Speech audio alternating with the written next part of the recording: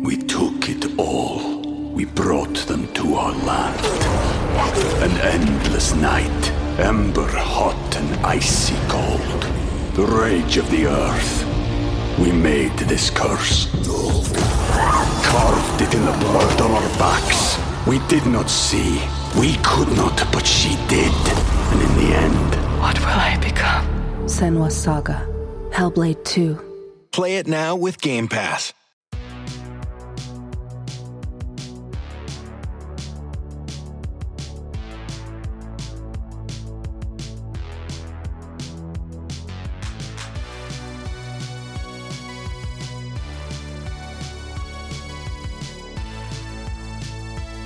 Hello and welcome to the All 80s Movies Podcast, the podcast where we talk about the blockbusters, the flops, and everything in between from one of the freshest decades for movies, the 1980s. I'm your host Bill Banton. Along with me on this journey of revisiting 80s movies is my co-host Jason Masick. Hello, Jason. Listen, Bill, and understand that Terminator is out there. It can't be bargained with. It can't be reasoned with. It doesn't feel pity or remorse or fear. And it absolutely will not stop. Ever until you are dead. That's right, listeners. We are very excited to be discussing, with spoilers aplenty, the 1984 sci-fi action movie The Terminator from the Hemdale Film Corporation and Pacific Western Productions, starring Arnold Schwarzenegger, Linda Hamilton, and Michael Biehn. It was distributed by Orion Pictures. Written and directed by James Cameron, this movie is rated R with a running time of 1 hour and 47 minutes. This episode marks our 100th movie we have covered on this podcast. Congratulations, Jason, and thank you, listeners, who have followed us on this journey so far. Woo! Congratulations, Bill Bant. A milestone. Yes, a big one indeed. So, what is this movie about? If you grew up in the 1980s and went to your local video store to rent this movie, you would find this description on the back of the VHS box. It is, what's on the box? Take it away, Jason. In the year of darkness, 2029, the rulers of this planet devised the ultimate plan. They will reshape the future by changing the past. The plan requires something that feels no pity, no pain, no fear. They create the Terminator. A brilliant flash of light and an ear-splitting explosion mark the arrival of the Terminator, a cyborg, part man, part machine, sent to present-day Earth from the future on a deadly mission. His task? To kill a young woman whose life will have great significance in the decades to come. The mechanical monster from the future leaves behind him an unspeakable path of destruction. Nothing can stop the horrific Terminator. The Terminator. So that was what's on the box. Indeed. Well, that was a fun blurb to read, man, and because it's really very general. So it will be up to us to really get into the storyline of this sci-fi classic, just iconic and tremendous proportions. This is just one of the best, and what a way to celebrate our 100th episode, Bill Bant. Congratulations again. Can you believe it that we made it this far? That would be a big no. And the fact that people are listening to us, that we keep cranking out these episodes, is also amazing in itself. And just thanks again for listening. We hope you enjoy. Hopefully at some point we'll be doing 200, 300, 400, etc. Yeah, that's what I was going to say. Here's to the next 100. Small step in the big journey. There you go. And yeah, we couldn't do this without our listeners. Thank you very, very much for tuning in. We appreciate you all. All right, so let's move on to our earliest memories of the Terminator. Jason, as always, start us off. All right. Man, this is exciting. This is a seminal film for me. This is during my formative years of just being a budding filmmaker, actor, creative. This means a lot to me, so I'm ready to get into it. My earliest memory of the Terminator is that I was scared of it. I had just turned 11 years old when it came out, and it just looked really scary to me. I remember either seeing a trailer here or there, but also seeing the cover of the VHS box at the video store. And there was the image of this hulking figure with dark sunglasses and a gun. And obviously he's a bad, bad man. So I took that imagery and made an assumption that this was just a straight up horror film. The VHS box made it look like a horror film. The title made it sound like a horror film. And I've stated this many times on this very podcast. I've never been a huge fan of horror films, especially not in my early youth. I don't like slasher films. I don't like gore. And although I knew there was a sci-fi aspect to this that was intriguing, I recall not just knowing that I was too young for this R-rated movie, but feeling like I was feeling like I was too young and being a little intimidated by this movie that I imagined would have a ton of violence. Of course it does. But if I'm being honest, I assumed it wouldn't be that great. It looked a little cheeseball from the VHS box as well.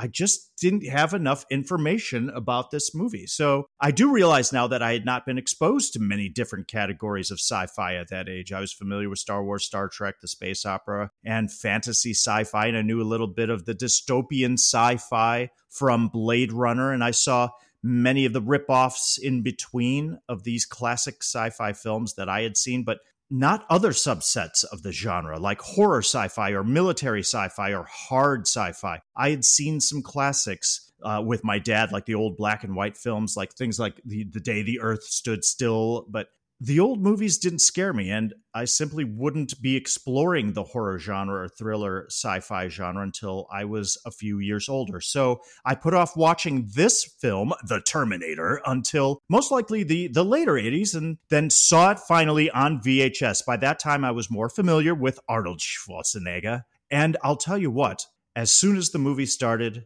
and the opening text came up in this dystopian future world setting, and I heard Brad Fiddel's score followed by the title credit sequence, I was in all the way. I had no idea it was going to be this cool. So I remember being immediately enamored with the concept, a killer cyborg traveling through time to wipe out the mother who would give birth to the leader of the resistance in the future, and the hero traveling back in time as well to destroy that cyborg and thus save the future resistance, which would prevent a world takeover by machines powered by artificial intelligence. Yeah, sweet. What an idea. Man. Thus, I was a fan, and I would quote this movie, maybe 1,000 trillion million times, all the way up to present day. I mean, there's, of course, the one and only famous, most iconic line. It's definitely one of the most iconic lines in cinematic history, and that is Arnold Schwarzenegger's reading of the line, "I'll be back." I mean, what else can you say? I loved the character of Kyle Reese, played by Michael Biehn. And when I played Battletech in downtown Chicago as a high schooler teenager, that's the alias I used, Kyle Reese. I used to quote Kyle Reese in the interrogation room scene, or from that interrogation room scene, "Why am I talking to you? Who is an authority here?" I would say that all the time to my friends. And then, of course, there's the scene when the T-800 goes to the gun store to stock up. The T-800 being the Terminator model that Arnold Schwarzenegger is portraying. And he says things like, "Phased plasma rifle in a 40-watt range." And you hear the guy behind the counter say, "Hey, only what you see, pal," or Sarah Connor, and on and on and on. And of course, I would be remiss if I didn't mention our good friend Marwan, who always quotes this film, referring to one of the final lines of the movie. He actually literally just texted this to us in a group thread not too long ago. The "Viene una tormenta." A storm is coming. I know. He loves that quote. It's almost a Marwanism. Anyway, I fell in love with the idea of this unstoppable killing machine and the idea behind its mission and how badass and formidable Schwarzenegger looked in the leather jacket and the sunglasses. I mean, being a young boy, I remembered the love scene between Sarah and Kyle Reese. I mean, I remembered the boobs. I remember having a crush on Sarah's roommate in this movie and being jealous that she was hooking up with that guy who had a small part in Top Gun. And of course, I loved the special effects, no matter how cheesy in certain moments, because I was totally invested in this story as a kid. I mean, that's an early memory. I just bought it hook, line, and sinker. I bought that the T-800 exoskeleton was real with these glowing red eyes and was incredible and frightening. I mean, I nerded out on this. I always wanted to know more. I'm a fan of the mythology and lore, and the detail put into this story fascinated me. This was a different type of sci-fi thriller horror. It was intricate. It was thought out. This was really smart. So yeah, I wanted more, not knowing, of course, that I would get plenty more and soon. My earliest memory was that this was just a powerful and impactful movie for me. It still is. I had the poster on my wall, or walls, I should say. I would take it with me wherever I lived for a long time. And I think this movie broke down some walls for me. Now knowing that there were so many different sci-fi stories to tell, it expanded the whole universe for me. When I was young, I would consistently put it in my top 10 favorite movies of all time. And I recall thinking at that time, even though this movie did somewhat well, I was surprised it wasn't even a bigger movie within mainstream culture at that time. So movie is a big deal for me, and I have a real nostalgic attachment to it. What about you, Bill Bant? Some earliest memories of the Terminator? Yeah, looking back on the Terminator, I think the thing I kind of found surprising when I was coming up with earliest memories was I don't remember any kind of hype about this movie when it came out.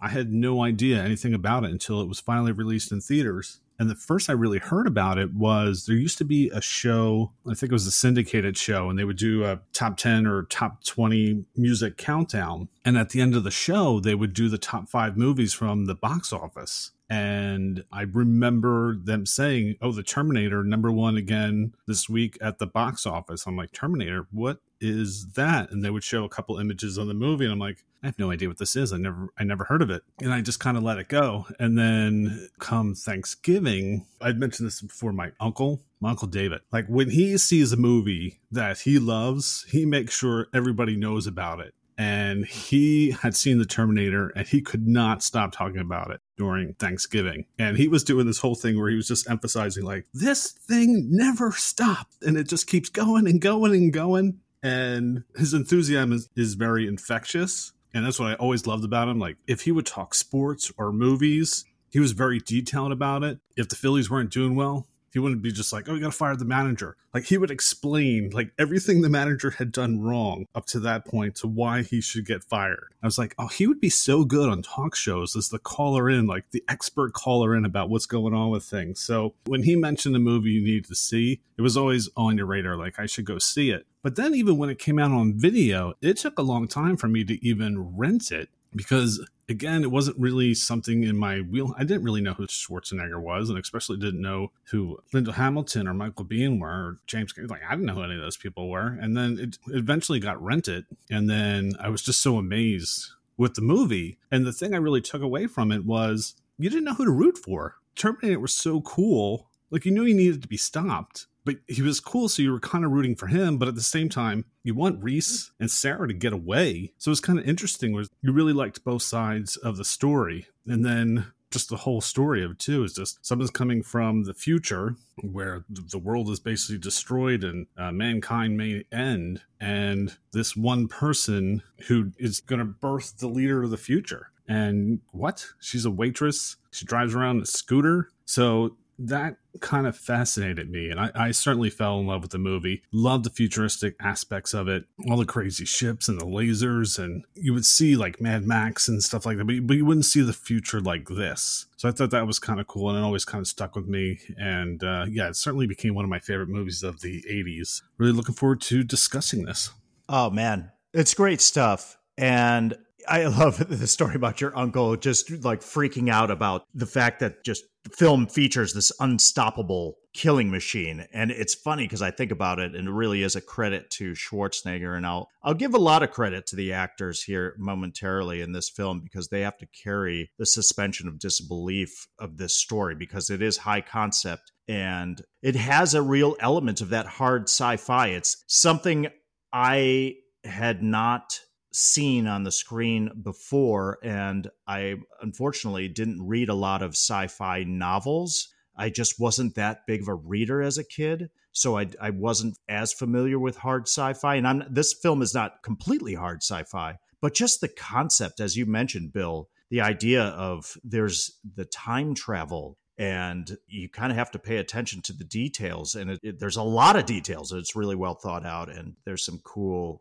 stuff with the vision of our future in this film. So yeah, plenty to delve into here. Looking forward to it. All right, so let's dive into our initial thoughts. What are our initial thoughts of the Terminator? Yeah, man, it was fun to read. I just was looking forward to seeing this again. I've seen this film numerous times. I think you and I had joked outside of this podcast of the fact that we probably wouldn't need to rewatch it because we knew it like the back of our hands. But yeah, it still was great to revisit. And I never, ever hesitate to turn this on and watch it all the way through. It's one of the most rewatchable sci-fi films of all time for me. And as I had mentioned, when those opening credits just start, I'm not kidding, Bill, it gives me chills. It gives me chills because I've seen it a million times and I'm just such a big fan of film scores. And so when this dystopian future appears on the screen and it's bleak and it's dark and it's barren, and we get the image of the hunter-killer patrol ships either flying or crawling across the screen and with the lasers shooting, and then we get the text and we understand that the machines have taken over and it's the year 2029, and then all of a sudden it gets very quiet.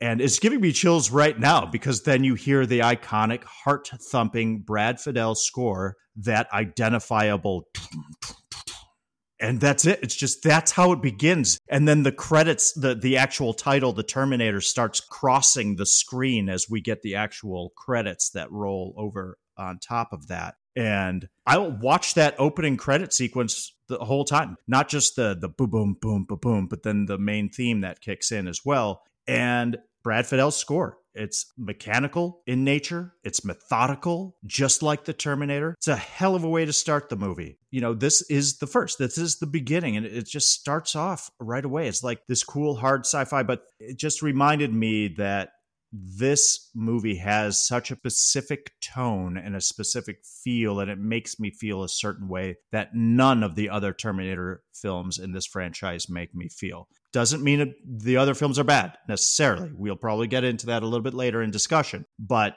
this first one has a little darker, grittier tone, and this is what I like about this story. It does have a horror element. It is frightening, and it has such an edge.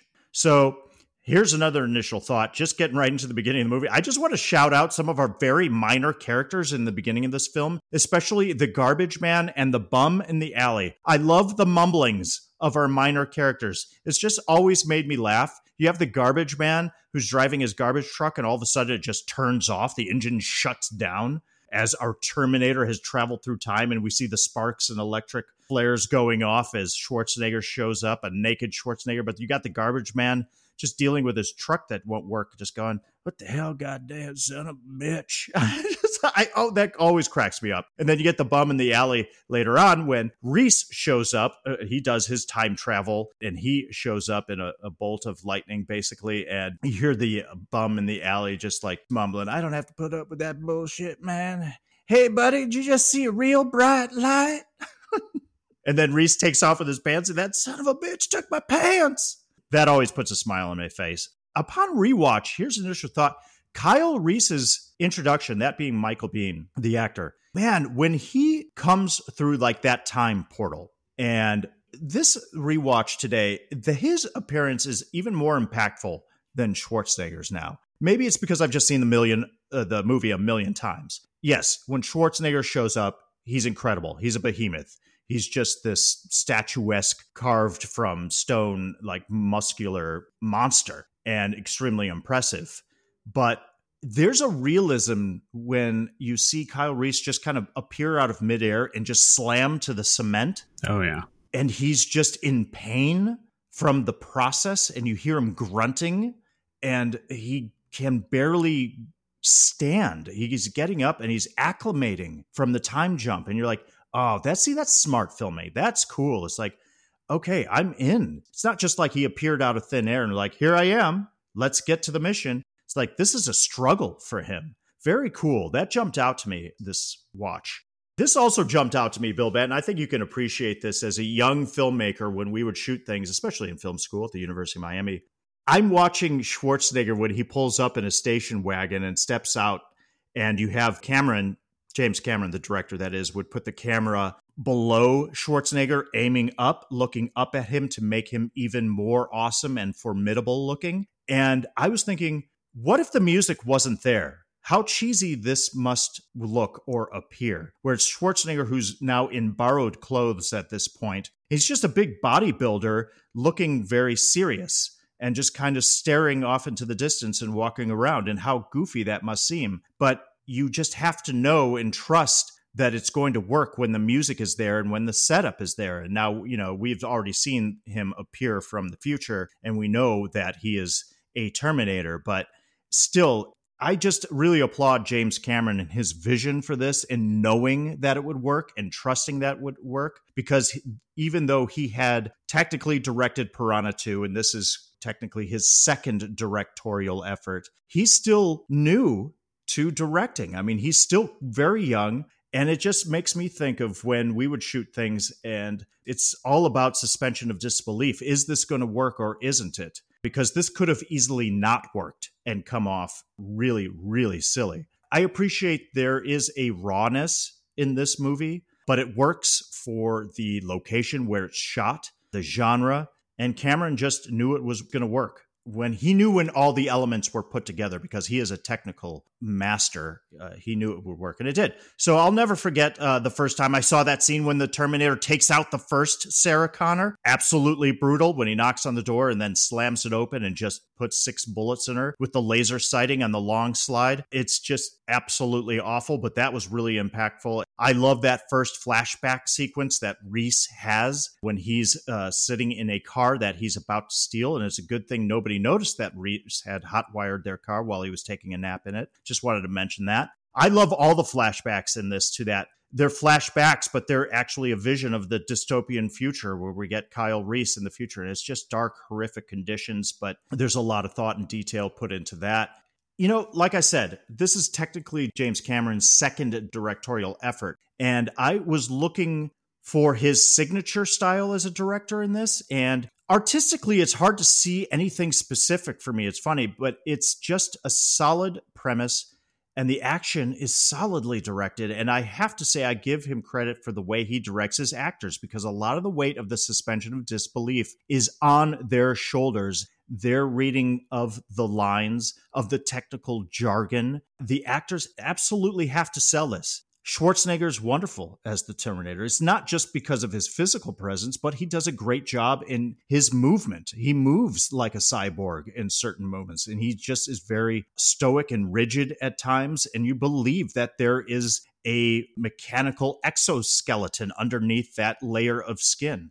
And Reese and his desperation and his attempt to protect Sarah is just, Michael Biehn, what can you say? He's wonderful. Linda Hamilton, just playing the absolute disbelief at the situation she's found herself in. Wonderful. You buy it because of their performances. Give some credit to Cameron for directing them very well. Speaking of actors, great supporting cast in this. I love Paul Winfield, Lance Henriksen, Rick Rossovich. We get such a great appearance by the late Bill Paxton. And I'm just going to shout out Earl Bowen, who plays Dr. Silberman in this. He was our Hey, It's That actor from 9 to 5, I believe. Yep. And here's another initial thought, a little spoiler alert. I thought it was a bold choice to kill off Kyle Reese at the end of this film. I just really appreciated that choice. Didn't have to do that. And it's still upsetting to watch him die at the end of this. I love that character. In my opinion, to be completely honest, in watching this movie today, this movie's major flaw is the dated special effects. The effects were ahead of their time. They were advanced at the time, but watching it today, it's a flaw. Yeah, they come off a bit cheesy. There's a lot of projection screen work, and you can tell the difference between what's real, what's not. When it works fantastically. It's wonderful. When it doesn't, it's not great. But as much as I like Brad Fiddel's theme and the iconic nature of the thumping, the heartbeat of the theme in this movie, some of the music is a bit cheesy. And I'm not sure it's a fair criticism, but we certainly know now that Cameron likes to show off his technological prowess and expertise in the realm of special effects. My opinion would be now, like if he had held back with some of the effects in this film, it could have been even more streamlined, maybe understated, definitely more effective, but it was the times. I can't really fault him for that. I mean, this is some pretty fun stuff that he was playing with, and he just was putting it out there. So I watch it now, and the effects are a little bit distracting. Not just the projection screen moments, but probably most notably Schwarzenegger's makeup. It's the mask, the fake head that they came up with, when he's replacing it or taking his eye out and such like that. But still, it's still pretty cool, to be honest. It's not enough to detract from my appreciation and love for the film. Overall, I love the action. I love the concept, the imagination. It's a film that always inspired me as a creative. It's a world I love to escape to. Cameron is a huge inspiration for me. I mean, this and all of his other films, but this one will always be special for me. So watching today, it's technically flawed in areas, but I forgive it. I still return to it time and time again, like I said. How about some initial thoughts from you, Bill Bant? Yeah, initial thoughts from me. The first thing was I was surprised doing the research. I had never seen the teaser trailer for this movie before. And I watched it today, and there's a lot of shots in that trailer of the future Terminator when Reese has that, call it flash forward or memory, when he's in their bunker and the Terminator comes in and starts shooting everyone up. They did a lot of clips from that, and they were doing a lot. It was like a still painting of Schwarzenegger, and they were still selling that Schwarzenegger was in the movie, but I don't know how many people really knew who Schwarzenegger was outside of being, Mr. Olympia, and he didn't really do that much in the way of movies. So I thought that was kind of interesting. My first initial thought is I wish I could watch this movie like having my mind wiped and watching this again for the first time, because going into this movie, if you don't know anything about it, it's almost 40 minutes until they start explaining things to you, because you see the future, you see it's 2029. Right. And then they have this prologue, and it says the machines rose from the ashes of the nuclear fire. Their war to exterminate mankind has raged for decades, but the final battle would not be fought in the future. It would be fought here in our present, tonight. And then it goes to the appearance of Schwarzenegger coming out of nowhere, buck naked, and he runs across the punks, takes their clothes, and you're like, all right, what's up with this guy? And then we cut to Reese coming out of who knows where, and he's naked too. And like you said, he steals a homeless man's pants, and the police are chasing him, and he gets away, and he steals a car. And then all of a sudden we go back to the Terminator, or Schwarzenegger. We don't know it's the Terminator at this point. And he's buying all these guns, and now he's a phone book, and he's going through all this Sarah Connor names. And then we meet a girl named Sarah Connor, and we see that Reese is trying to track down Sarah Connor. So you don't really know what's going on. And it's not until they all meet in the tech noir scene, which is about 38 minutes into the movie, that everything comes together. You have that action piece, and then Reese is now explaining everything to Sarah as they get away. And it's like, whoa, this is crazy that they've sent something in the future to the past to rearrange the future. And at that point too, like, the action never stops. It slows down for a little bit just so you can get some information, and then just goes. The Terminator, once it now knows who Sarah Connor is, it just doesn't stop for the rest of the movie. So now you have almost an hour straight of action.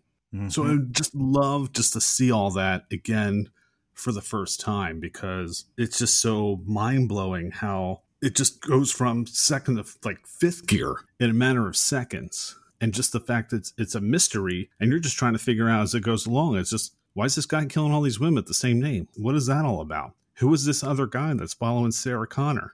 Is he good? Is he bad? What's his deal? But the fact that we know all this, watching this over and over again, but it's still so fun to watch. But I just like, oh man, I would just love to be able to just rewatch this for the first time and know absolutely nothing about this movie whatsoever. Nothing. I mean, when I did see, you knew Schwarzenegger was a Terminator and he's trying to kill this girl, but I don't even know that. And just to see what my reaction would be to watch this for the first time. And I was going to get this later in the show, but I'll talk about it now. This is the first of many Terminator films. And in all honesty, if there's one to watch, this is the one I'm going to go to. I mean, Terminator 2 is technically a better made film, but if I'm popping in a Terminator movie, it's this one 9 times out of 10, and the 10th time will be the second one. It's just a joy to watch. I just love it. This movie goes by so fast, Yeah. which is such a great thing. And because we haven't mentioned Stan Winston yet. Right. And that T-800 model that they made. Yep. It's just amazing. That's just amazing work. I mean, that's something we certainly never saw before. And just even watching it today and just trying to watch, like, all right, how do they do the movement and stuff and how do they make this all work? To me, it's still just a blast. Great commentary, Bill. Great thoughts. I agree with everything wholeheartedly, especially when you were saying that you would go back to this 9 times out of 10 if you had to choose a Terminator film from the franchise to watch. I couldn't agree more. This is it for me. I understand the love for T2 Judgment Day. We'll get into that again a little bit later. 1,000,000%. It's a wonderful film. Yeah, exactly. But this movie, this is the first. It's the beginning. This is the one that really captures the tone and feel for what, in my opinion, I want the Terminator world to be. And man, great commentary about the fact that if you didn't know anything about this movie at all and you went in blind for the first time, yes, you would understand there's a sci-fi aspect because 2 of the protagonists appear in light storms and they appear naked out of thin air. So clearly something is special about these characters. They seem otherworldly even, but they're from a different time. But we don't really even know that. We just don't know anything. We just know these 2 men are going after, we just know that Schwarzenegger's character is this menacing, hulking figure that is ruthless and just mowing through people and on a murderous rampage. Just cold-blooded murderer, which is frightening. And then we have Reese, who honestly comes off dirty, greasy, and creepy. So who are these? You are absolutely right. So when we get, it's funny because you just led it all right up to that first scene, Club Tech Noir, and I'm just going to give it away right now. That's my first favorite scene. But I was thinking about it when I was writing some notes down for the scene as I was just going over the lead up to the scene. I was like, oh, yeah, we really don't know who these characters are, that being the Terminator and Kyle Reese. We don't even know what they're called, what their names are, and what their objectives are. We just have to watch the action unfold, and it's a little scary and unnerving and off-putting. And then the Club Tech Noir scene happens. But I will take it back just a bit. We know that Arnold Schwarzenegger has appeared out of thin air, and he is on the prowl. As Bill mentioned, he approaches a few punks, takes their clothes, murders one of them by just in a brutal fashion. And for whatever reason, he's being systematic and for some reason going through the phone book and going down the list of women named Sarah Connor. And at this point in the story now, he's killed 2 women named Sarah Connor already. And we also know that another man has appeared out of thin air in a lightning storm and also looking for Sarah Connor or is following her. And as the audience, we've been following a young Sarah Connor played by Linda Hamilton. And she's this young waitress working at Big Jeff's. Think of like Bob's Big Boy. She's just trying to get by. Just a young girl, just trying to pay the bills, living in an apartment with her roommate, Ginger. And when this young Sarah Connor is out enjoying pizza, she learns from a news broadcast on a TV at the bar that 2 other women by the same name have been murdered in cold blood. She calls her roommate at home, who doesn't answer, and then she leaves and sees this shady stranger who's following her. That's Kyle Reese, as we learn later, but that's Michael Biehn. And she ducks into a nightclub to kind of get away from that creepy dude. And that nightclub is called Tech Noir. And once she's inside, she calls the police, but gets the machine. They're not even picking up because I'm sure their lines are busy because they've been broadcasting this news about these murders and people are probably tying up the phone lines. Regardless, she sits tight at a table while a lot of nightclub goers are doing their 80s dancing all around her, which is wonderful. So 80s, it's the best, and the 80s music in the background. Meanwhile, Schwarzenegger has been tracking Sarah Connor's, and he goes to the next Sarah Connor on the list in the phone book, and that's the young Sarah Connor we as an audience have been following. And he goes to her apartment, but we know that Sarah has been out and she's at Club Tech Noir, but instead, her roommate Ginger and her boyfriend are home, and the Terminator goes into Sarah's home to find Ginger and the boyfriend and proceeds to murder them both. In the meantime, he finds Sarah's phone book, address book, and then the phone rings and he hears a message from Sarah, who's at Tech Noir, and she's saying over the answering machine, she's like, "Hey, Ginger, I'm at the nightclub, Tech Noir. Come pick me up. I think somebody's following me, and I'm scared." So now the Terminator, hearing that message, knows exactly where she is. Not good. So cut back to Sarah sitting at a table in this busy nightclub. And this is just what it just doesn't get any better. This is just one of my favorite just scenes of all time, because now we know that this other creepy guy, Michael Biehn, who is sitting at the bar, staring at her from a distance. She looks up, she sees him looking at her, and she's just completely creeped out. Even though it's a busy public place, this is this guy who's been following her. And she doesn't happen to notice that Schwarzenegger has shown up. The Terminator is now at Tech Noir seeking her out. This is his prey. And also, he does know, I believe, what she looks like. I forgot how he figured that out. The Terminator does know. He sees a picture of her at the apartment. Right. So he's going amongst the crowd, finally locates Sarah and approaches her, pulls out the log slide gun with the laser sighting, puts the laser sighting right on her forehead. And this is all happening in slow motion, which is just great. And it's really good use of slow motion. It doesn't come off cheesy at all. It's just really dramatic, very intense, because we have this Terminator now facing his prey. He's got her dead to rights, dead in his sights, the laser sighting on her forehead. She looks up, knows, oh my God, I am about to get killed. And at the very last second, we get the wonderful loud shotgun blast from Kyle Reese. Kyle comes to save the day, comes to her rescue, and starts blowing holes in the Terminator with his shotgun. So we know now it's like starting to come together. This is just the moment where the picture is just starting to form, where we know this creepy guy that's been following Sarah is actually there to save her, to protect her, because he's putting shotgun blasts into the Terminator. So Schwarzenegger just goes flying backward, and it just turns into an enormous gunfight in the middle of this club, and chaos ensues. It's completely hectic and chaotic as people are getting shot left and right.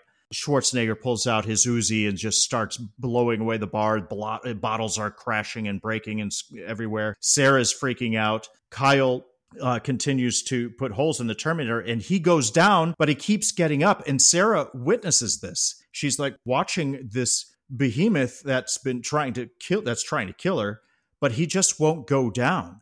And eventually, there's just a great moment when Kyle Reese, after Schwarzenegger's gotten up, puts another couple of shotgun blasts into the Terminator, just blowing him back through the glass window, the front to the club.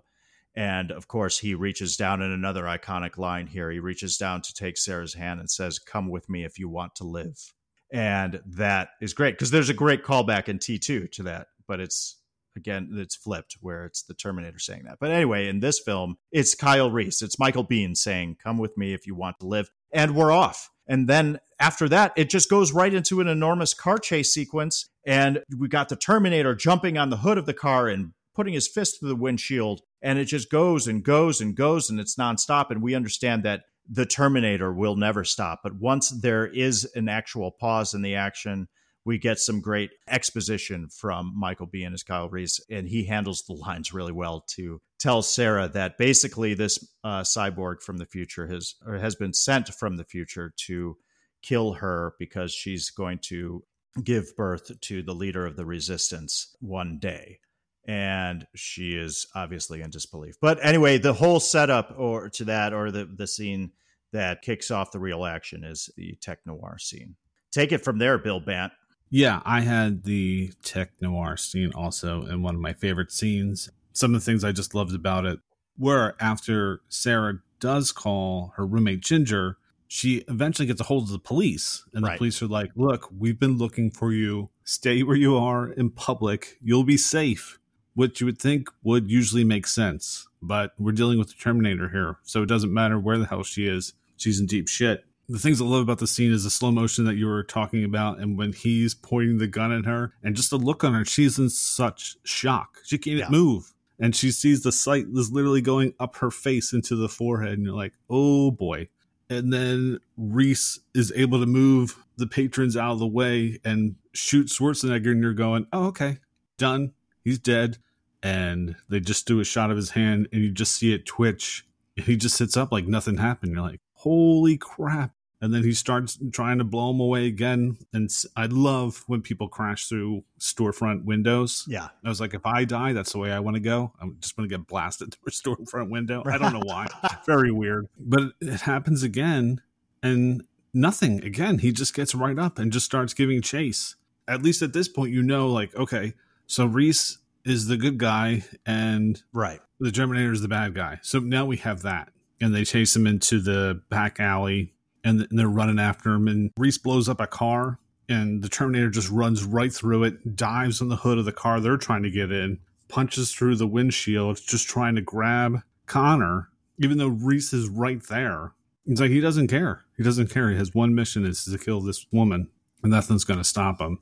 And now it's a big chase from here on out. I'm a big fan of this scene. Yeah, the whole slow motion sequence really is the crux of it for me in this particular scene. It's really a great build up. Again, Linda Hamilton being the deer in the headlights when she's looking right up at the Terminator when that laser is on her forehead. But also, it's just like, will Reese get to her in time in order to save her? And a credit to Schwarzenegger again, because there is a wonderful shot after he crashes through the window after being shot by Kyle Reese. And he's lying on his back. The camera is pointed through the broken window, and you can see that he's lying down. But instead of getting up like a normal human being, like rolling over onto your side and pushing up on your hands and stuff, he literally just sits up perfectly. Like Frankenstein. Yes, exactly. Thank you. Very mechanical. So it's well directed, well acted by Schwarzenegger in that moment. And it's a great shot. Because that's like you said, Bill, where you're like, holy shit. This guy is riddled with bullets, and he is just fine. He's just going to get up like nothing happened. It's very effective. Good stuff right there.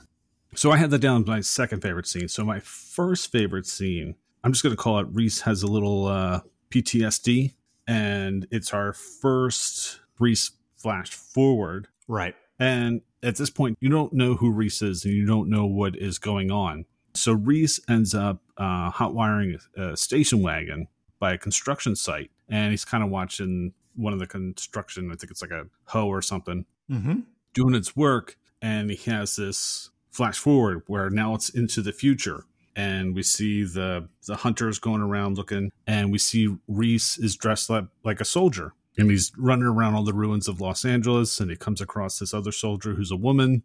There's this huge tank that's coming down, and they throw these grenades at it, and the tanker runs over one of them, and then the girl goes to throw one, and it hits the side of the tanker, and the tanker notices where the throw is coming from. It turns and just evaporates her, just blows her to dust. Oh, yeah. You know, Reese is distraught that this has happened, but his grenade goes off and blows up the tanker, and then he starts running off, and now we have this ship now that has tracked Reese and is now following him, and he jumps into this car which has got a gun on the back of it, and now this car is just battered old car that they've somehow repurposed that actually moves, is now going down, I would even say it's a road, it's just driving over rubble, and they're just trying to shoot down the ship is trying to shoot the car, and it ends up where the ship hits the car and the car flips over.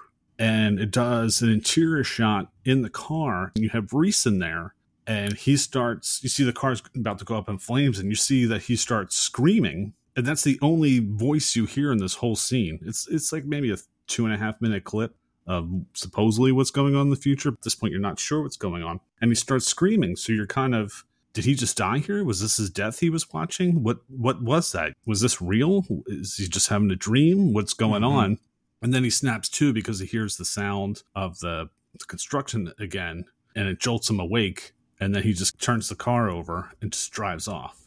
So I thought it was kind of cool because it's just a cool setup of this version of what the future is going to be like, but you're not really sure yet if it really is the future until Reese says, hey, I am from the future. I just thought it was kind of cool seeing how it just kind of works in there. It kind of just teases you like this is what could possibly happen, or this is going to happen regardless, even if Reese protects Sarah, because things have gone in motion at this point. So we just have to make sure that Reese can protect Sarah because her son is going to be the leader and he's going to help end all this. There's no dialogue in this scene whatsoever. It's just really cool set pieces, sound effects, some good models blowing up. Yeah, I like it. This could have easily been one of my favorite scenes. No question about it. Great points all around.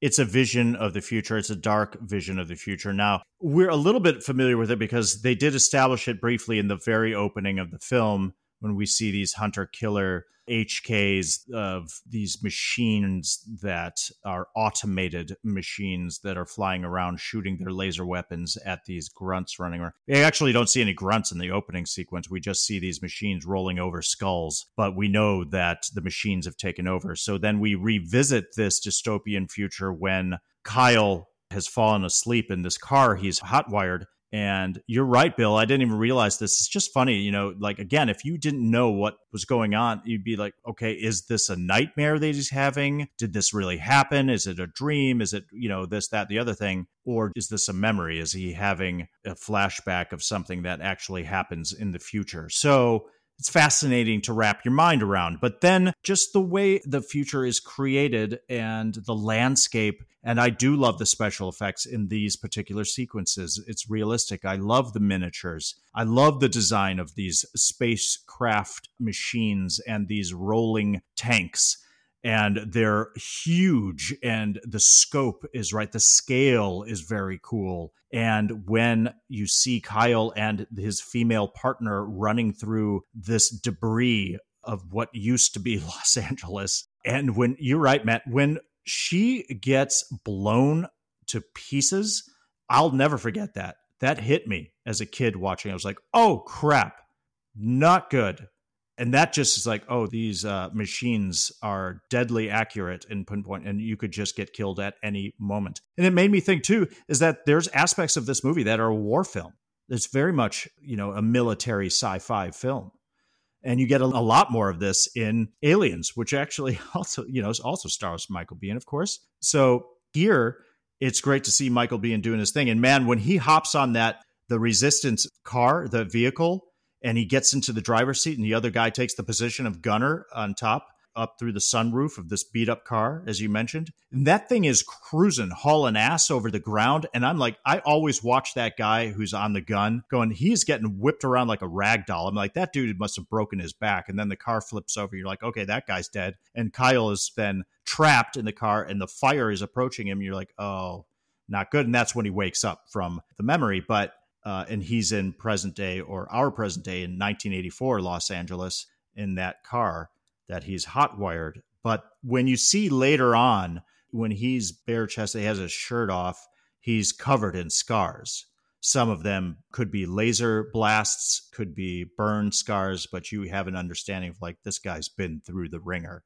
It's great. Like you said, Bill, like it's just this first 40 minutes, we don't really know who they are. It's just a lot of, instead of dialogue, it's show, don't tell. It's a lot of character establishment through solid visuals that lead you down this path. And you get these little crumbs as to who these characters are, where they've been, and what they've seen. It's really smart storytelling. Great scene, Bill. Thank you. What do you got for your second favorite scene? I'm going to stick with Kyle Reese. And this is after the club tech noir scene. I'm calling this the Reese interrogation.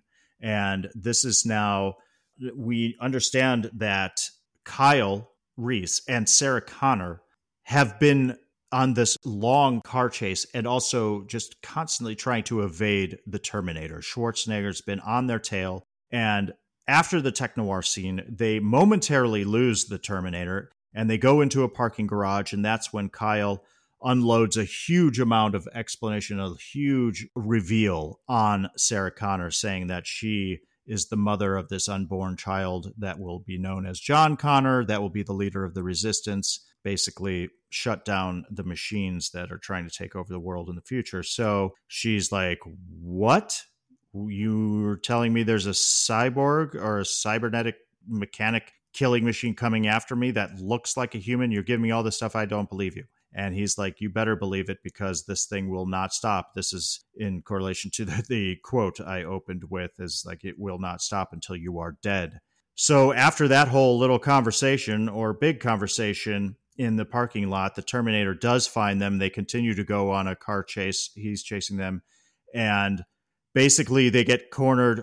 Kyle manages to put another shotgun blast basically into the side of the face of the Terminator. The Terminator crashes his police car that he's commandeered, and Kyle and Sarah manage to stop their vehicle, but the cops are hot on all of their tails. Now they are cornered by the police. The Terminator, Schwarzenegger, has escaped, nowhere to be found, but the cops get a hold of Reese and Sarah, and they're taken to the LAPD police station.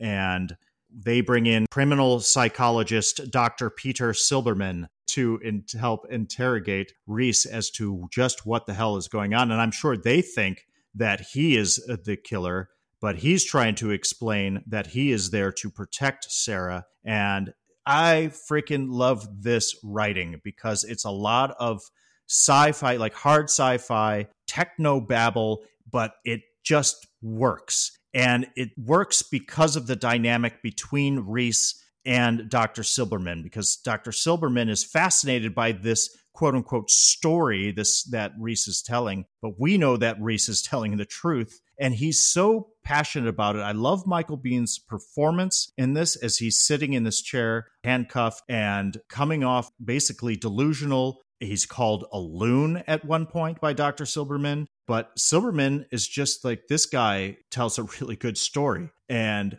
Kyle is telling him about the future, about how the fact that this Skynet had taken over, and how this time displacement equipment worked, that the Terminator had been sent back, and then he followed, and that only living tissue can go through, not metal. And Silberman has these questions for him. Basically, Kyle says at the end of this particular sequence, they blew up the time displacement equipment after he went through, so that he can't go home. He can't go home, and nobody else can go through. So he's stuck there. He says, it's just me and him. And cuts back to, we see our cops, we see Paul Winfield and Lance Henriksen as they're watching this interrogation on the monitor, which is great, alongside Sarah, who doesn't know what to believe at this point. She knows that this Terminator is some sort of incredible machine or whatever. But I like the fact, too, that you have the cops going, well, see this, he could have been wearing this Kevlar vest. He could have taken these bullets. She's like, well, what about him punching through the windshield? And Lance Henriksen says, well, yeah, he's probably hopped up on PCP. Lance Henriksen's really funny. He keeps trying to tell these stories throughout, and Paul Winfield just keeps cutting him off. Anywho, cuts back to the interrogation scene between Kyle Reese and Dr. Silberman. And this is my favorite part, because Kyle is getting frustrated with having to explain every little detail to Silberman, knowing that time is of the essence, that the Terminator is on their tail. He could be showing up at any moment, and they're just wasting time. And it gets to the point toward the end of this particular scene when Kyle finally says, why am I talking to you? Who's in authority here? And Silberman's about to interject when Kyle responds, just shut up. You still don't get it, do you? He'll find her. That's what he does. That's all he does. You can't stop him. He'll wade through you, reach down her throat, and pull her fucking heart out. And the way that Michael Biehn delivers that line is so desperate and exasperated, and he's at his limit. And basically, the point of view here is that they're watching this interrogation on tape, and they pause it at the moment when Kyle freaks out there at the end. It establishes the stakes here. He's really trying to implore upon them that this Terminator is the worst thing you could possibly imagine. You had better believe me, or you're all going to die, and she's going to die, and the future is then set, and it's all over. So it's just a wonderful performance by Michael Biehn that just really sets the stakes properly here. And you're frustrated for him. It's well performed, well directed. Yeah, like it's very intense. and you're getting exposition at the same time. Yeah. You're understanding more, okay, so this is how they got here. And why is it just the two of them? Why isn't there an army of Terminators that came through, or an army of the Resistance that came through to protect Sarah? So it's all making sense. And I think that's what I like about this movie too, is while you're watching it and you're hearing this, you're thinking to yourself, okay, this kind of makes sense. All right. And you believe it.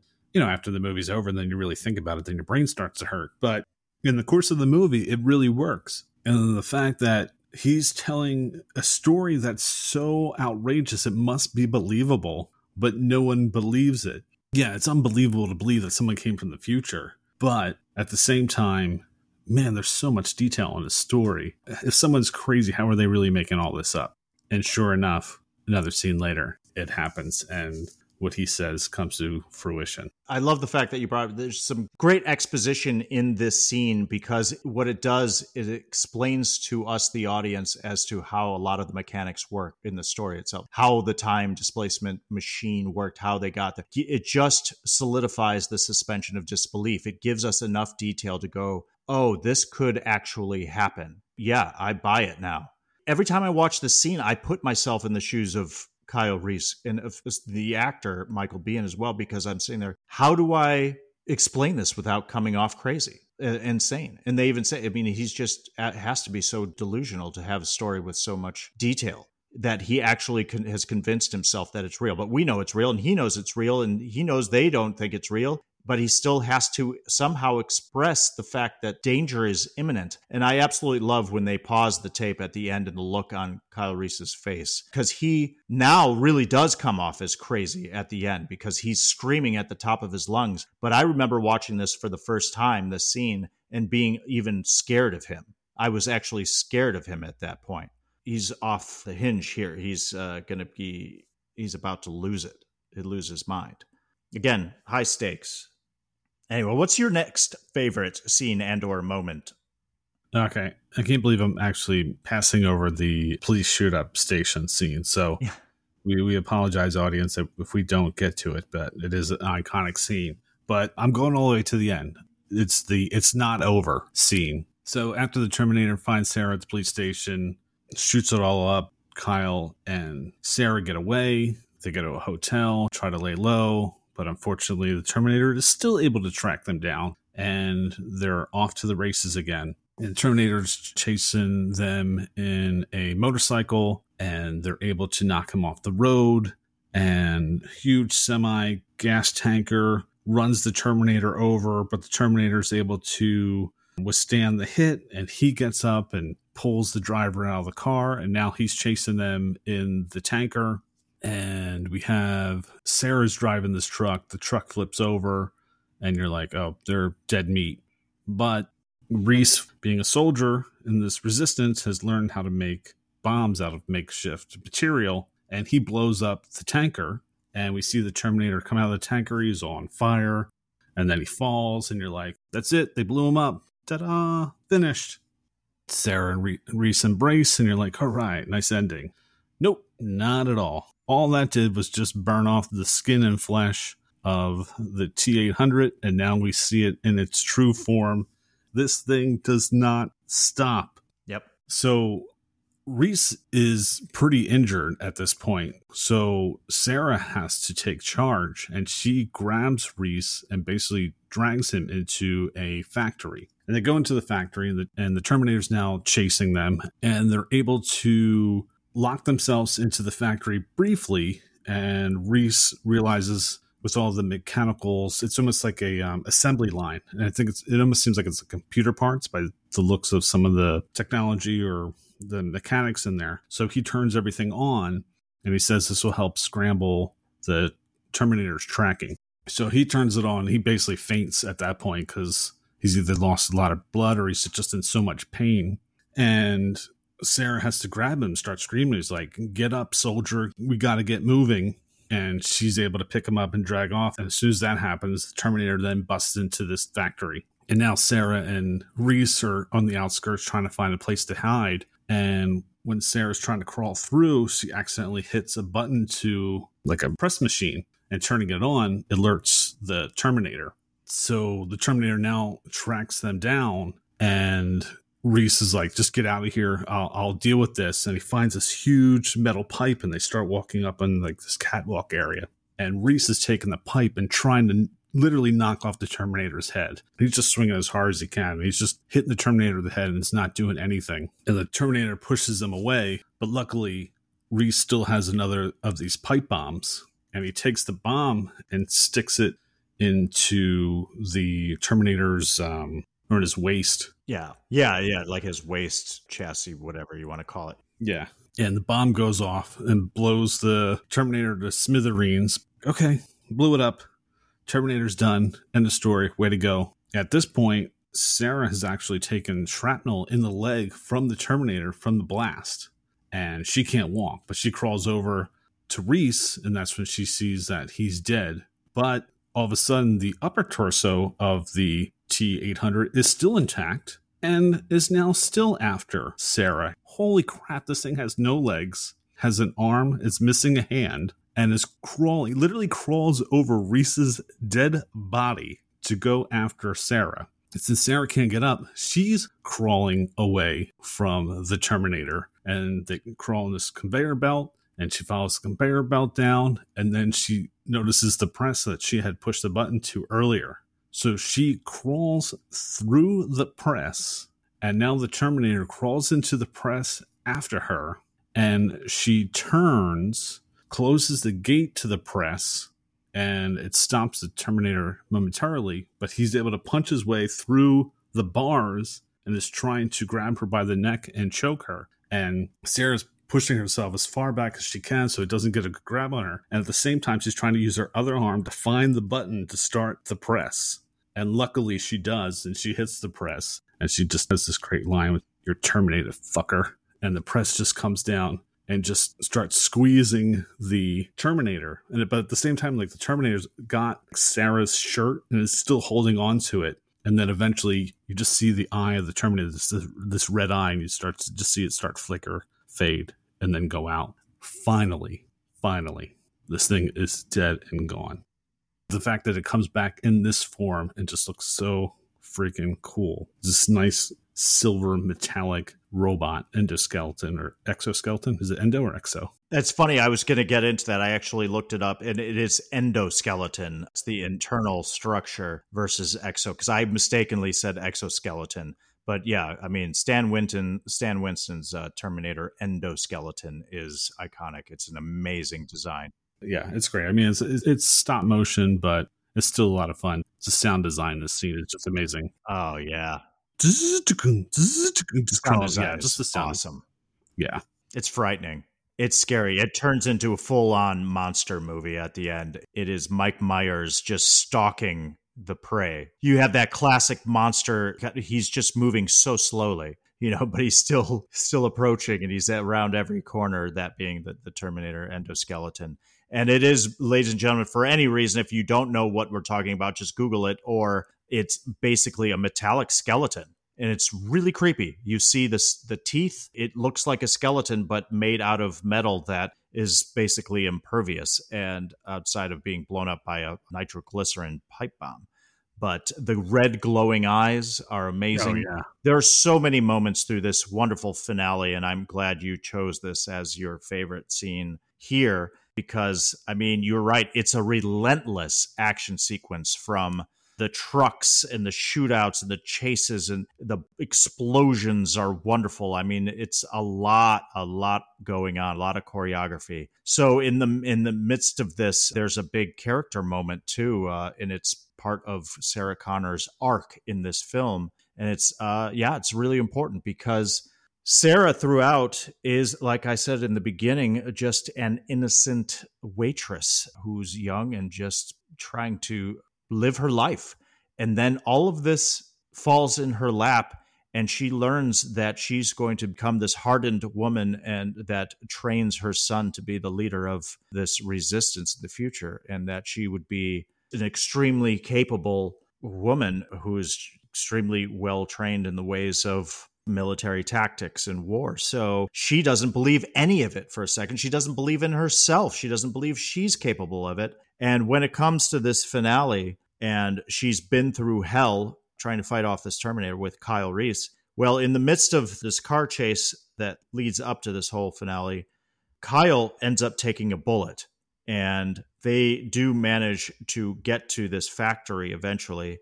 And Kyle is basically bleeding out, and he keeps falling over, and he's very faint. And eventually we see Sarah now realizing in a moment that she has to take over. She has to lead. And she knows the only way Kyle will react to her, because he's lying down as if he's just giving up. He's like, go, you need to run. She finally says, no, get up, soldier, get on your feet. We have to move. We got to move, and you see the strength in her. You see her shine in that moment. It's like, that's the Sarah Connor that will be. That is who she is going to become. It's an important character moment there that comes out, and it's smart that it happens at that point. But yeah, I mean, the endoskeleton showing up, some of the effects work, some of them don't, but the stop motion is fun. But man, some of the close-ups, especially when the endoskeleton is smashing into the door to get into the factory, is really scary. Anytime it turns its head, where it's a practical effect. They built that model, and it is 100% real. It is awesome. It's like, oh man, that's so cool. But you're right. This is the whole point, is that this machine will not stop until Sarah is dead. Even when he's been blown in half and he's just crawling through that hydraulic press. What a great device for the end of this sequence, because it's extremely claustrophobic. Every time Sarah Connor crawls through that thing, I was like, no, I wouldn't climb through that thing. Are you kidding me? Something that could possibly smash me. And eventually she uses it to smash the Terminator. What a cool final shot. Like, that's the length you have to go to kill a Terminator, and to see the red glowing eye finally die out, and that arm just still outreached, though. What a great moment is that Terminator is dead finally, but that arm that's reached out to choke her, that metallic arm, is still on her, and she's like creeped out by it. She kind of has to crawl out from underneath it, the hand that's still on her. There's so much detail on it. And you're tired by the end of it in a good way.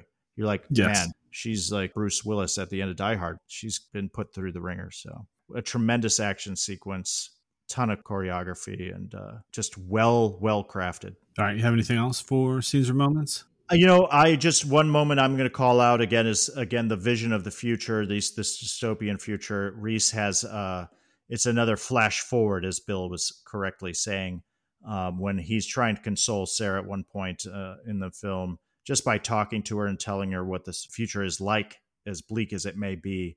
There's a great moment because we see him going down. Now this is military Kyle Reese in the future with his fellow soldiers going down into a bunker. And we see what life is like for the survivors, the human survivors.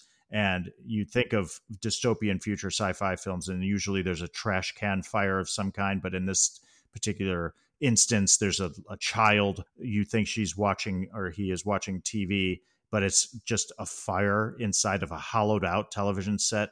It's just a horrific way to live. But basically, we see Kyle in this bunker, and he pulls out the photograph of Sarah Connor, whom he has fallen in love with just from this photo. And we know this later on. But regardless, there are people coming into the bunker, and a Terminator is in disguise, and he comes in with like this repeater laser blaster. Basically, it's a minigun, but a laser blaster. And he just unloads on everybody in the bunker and is just taking everybody out, almost taking out Kyle Reese. And in an explosion, Kyle falls and is not killed, but he falls down and incapacitated for a moment.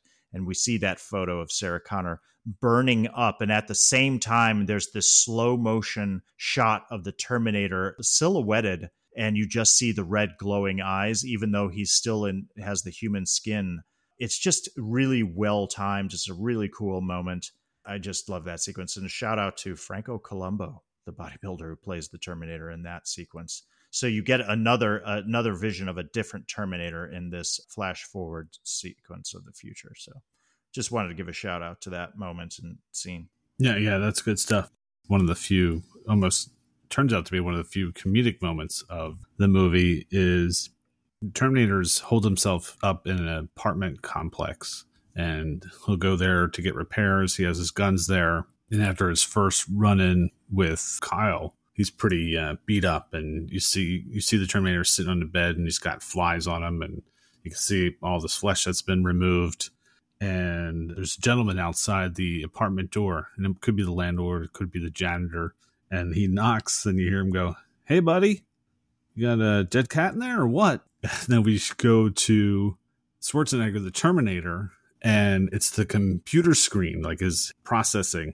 And we see it has these whole bunch of answers, and the answers go yes, no, or what, go away, please come back later, fuck you, asshole, and fuck you. And it literally highlights fuck you, asshole. Yep. And then the Terminator just goes, fuck you, asshole. And it shows the landlord janitor, and he just starts to walk away. And I just always found that moment hilarious. Just the fact that... Yeah.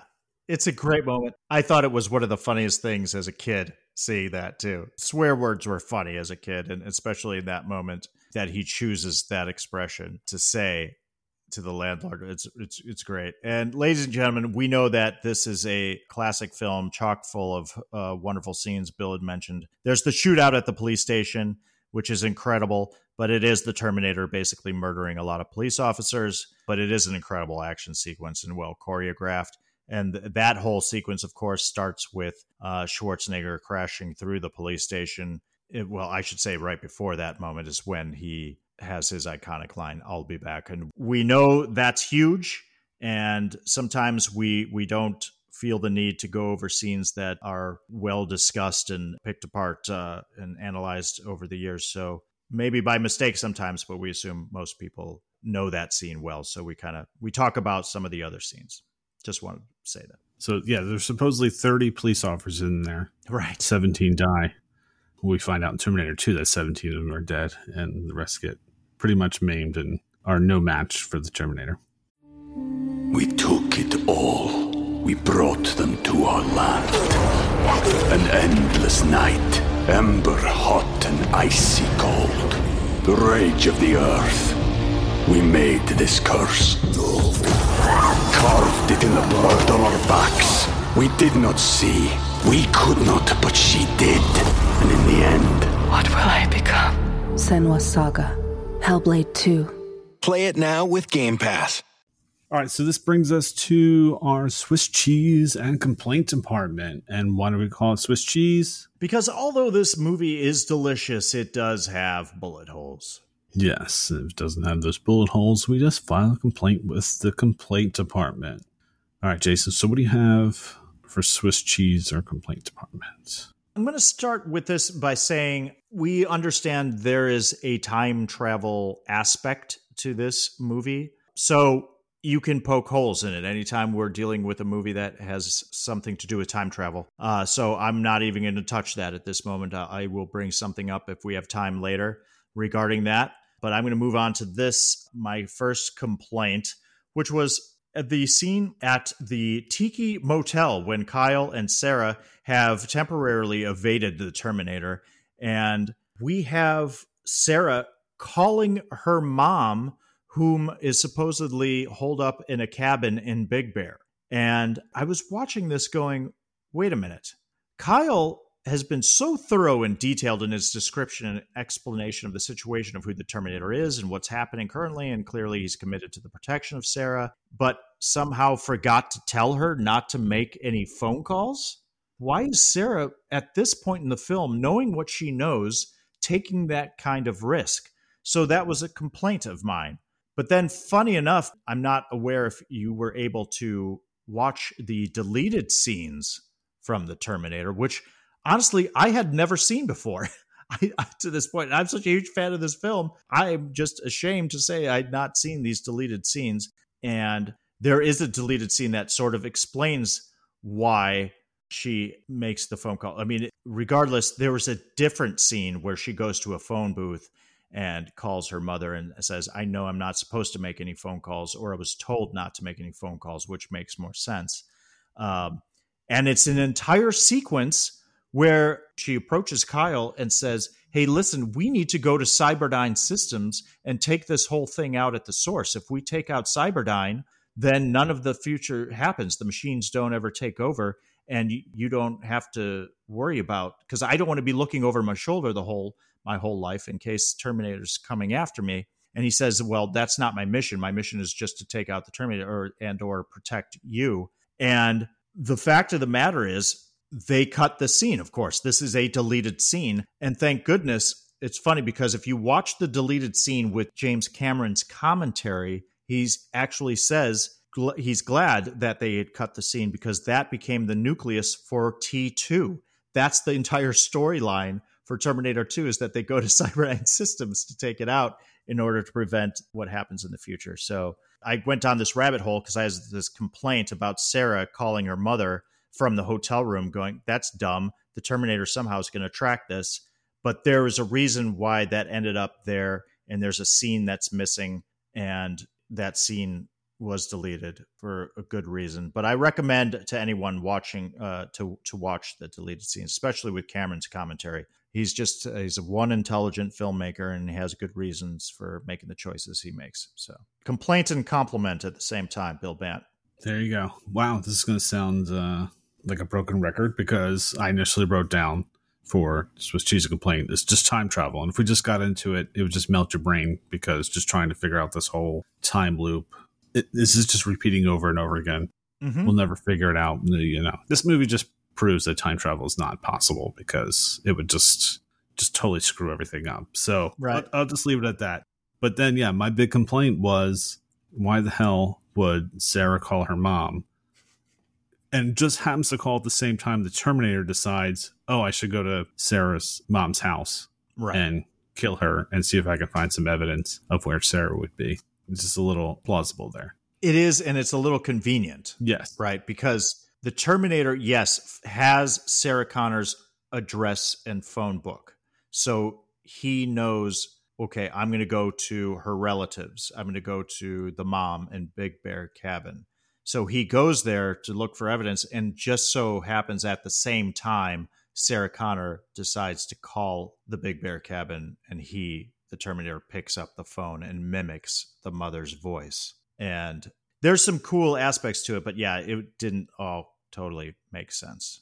Right. It's a little weak. I mean, you have to do it in order to move the story because Terminator needs to find out where they are. But when you think about it, you're like, a little weak sauce. Yeah.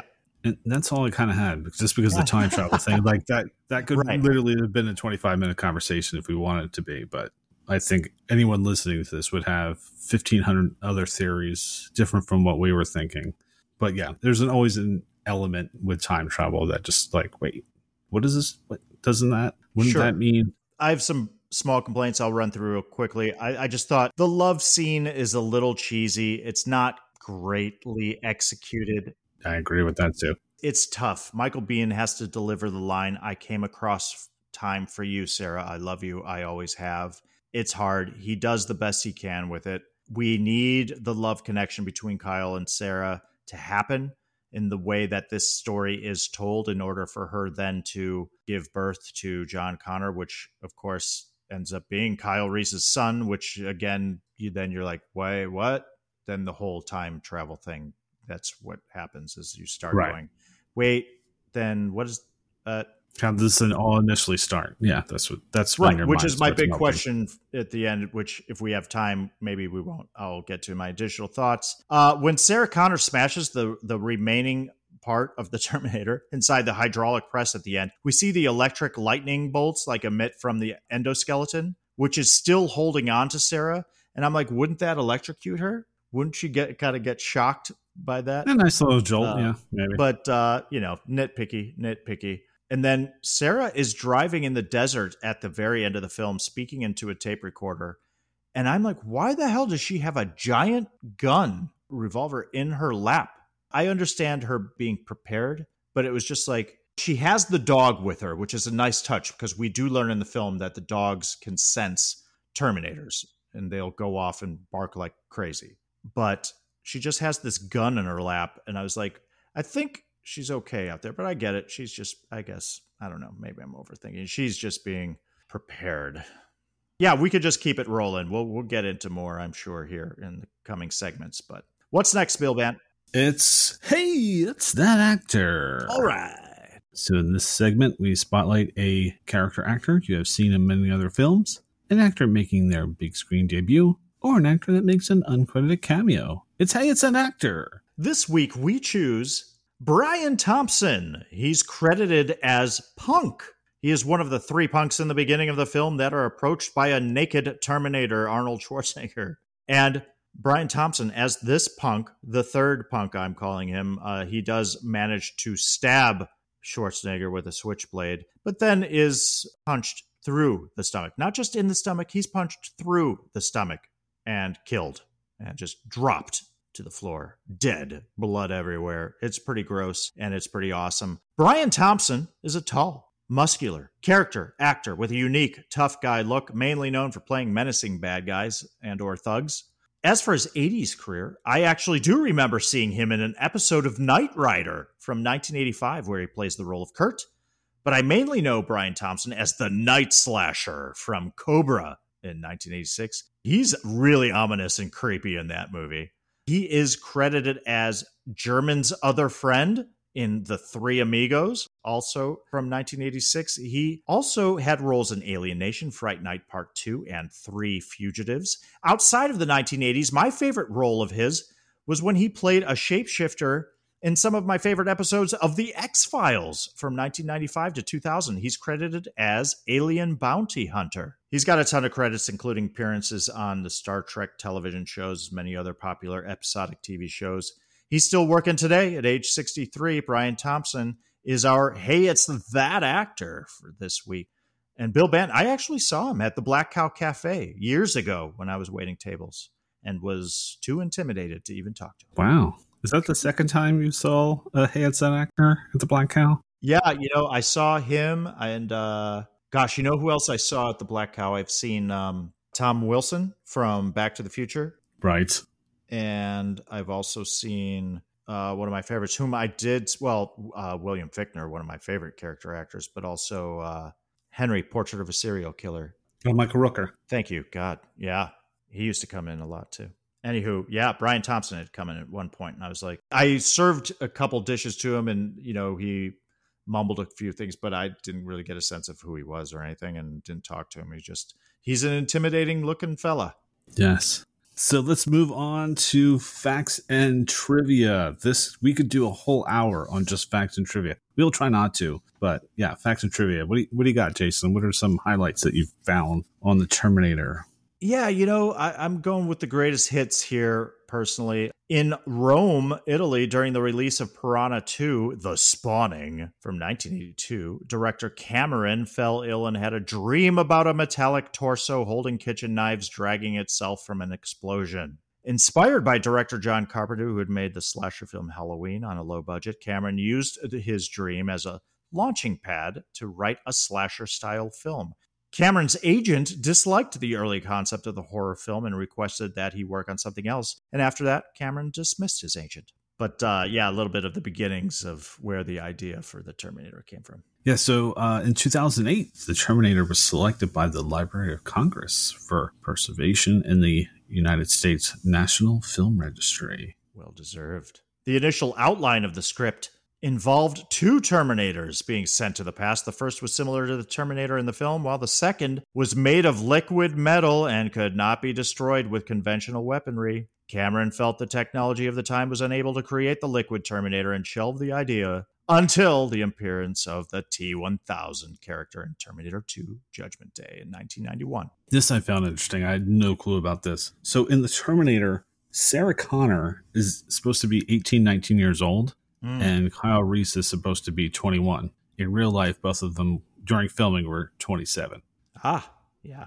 I was like, what? She's supposed to be 18? Yeah. This is fun. You can relate to this, Bill. While shooting this film, James Cameron often resorted to what he called guerrilla filmmaking, as a way of getting around acquiring permits needed to film certain scenes. This involved the production crew and actors quickly arriving at a specified location, shooting the scene, and leaving before police arrived. As a result, some of the people seen in a few shots are actual everyday citizens completely unaware they're in a movie. This was also used for reshoots, with Cameron even calling and waking Arnold Schwarzenegger once at 3 a.m. to meet him at a location already in full costume to quickly reshoot a scene. Cameron also used this tactic to film the very last scene where Sarah drives off into the desert. Waiting for the heat to rise to the point that ripples could be filmed, a highway patrolman appeared, and producer Gail Ann Hurd convinced him they were working on a UCLA film project, and he allowed them to finish. Guerrilla filmmaking.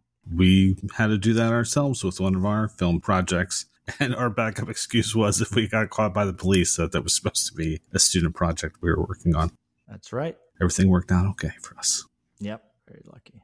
Schwarzenegger's time on screen in The Terminator is only 21 minutes, and he actually has less lines in this movie than he had in Conan the Barbarian. So in Conan, he had about 24 lines. In this, he had 14 of the Terminator lines, and then he had additional lines portraying other people in the film, like the police officer or Sarah's mom. Yeah.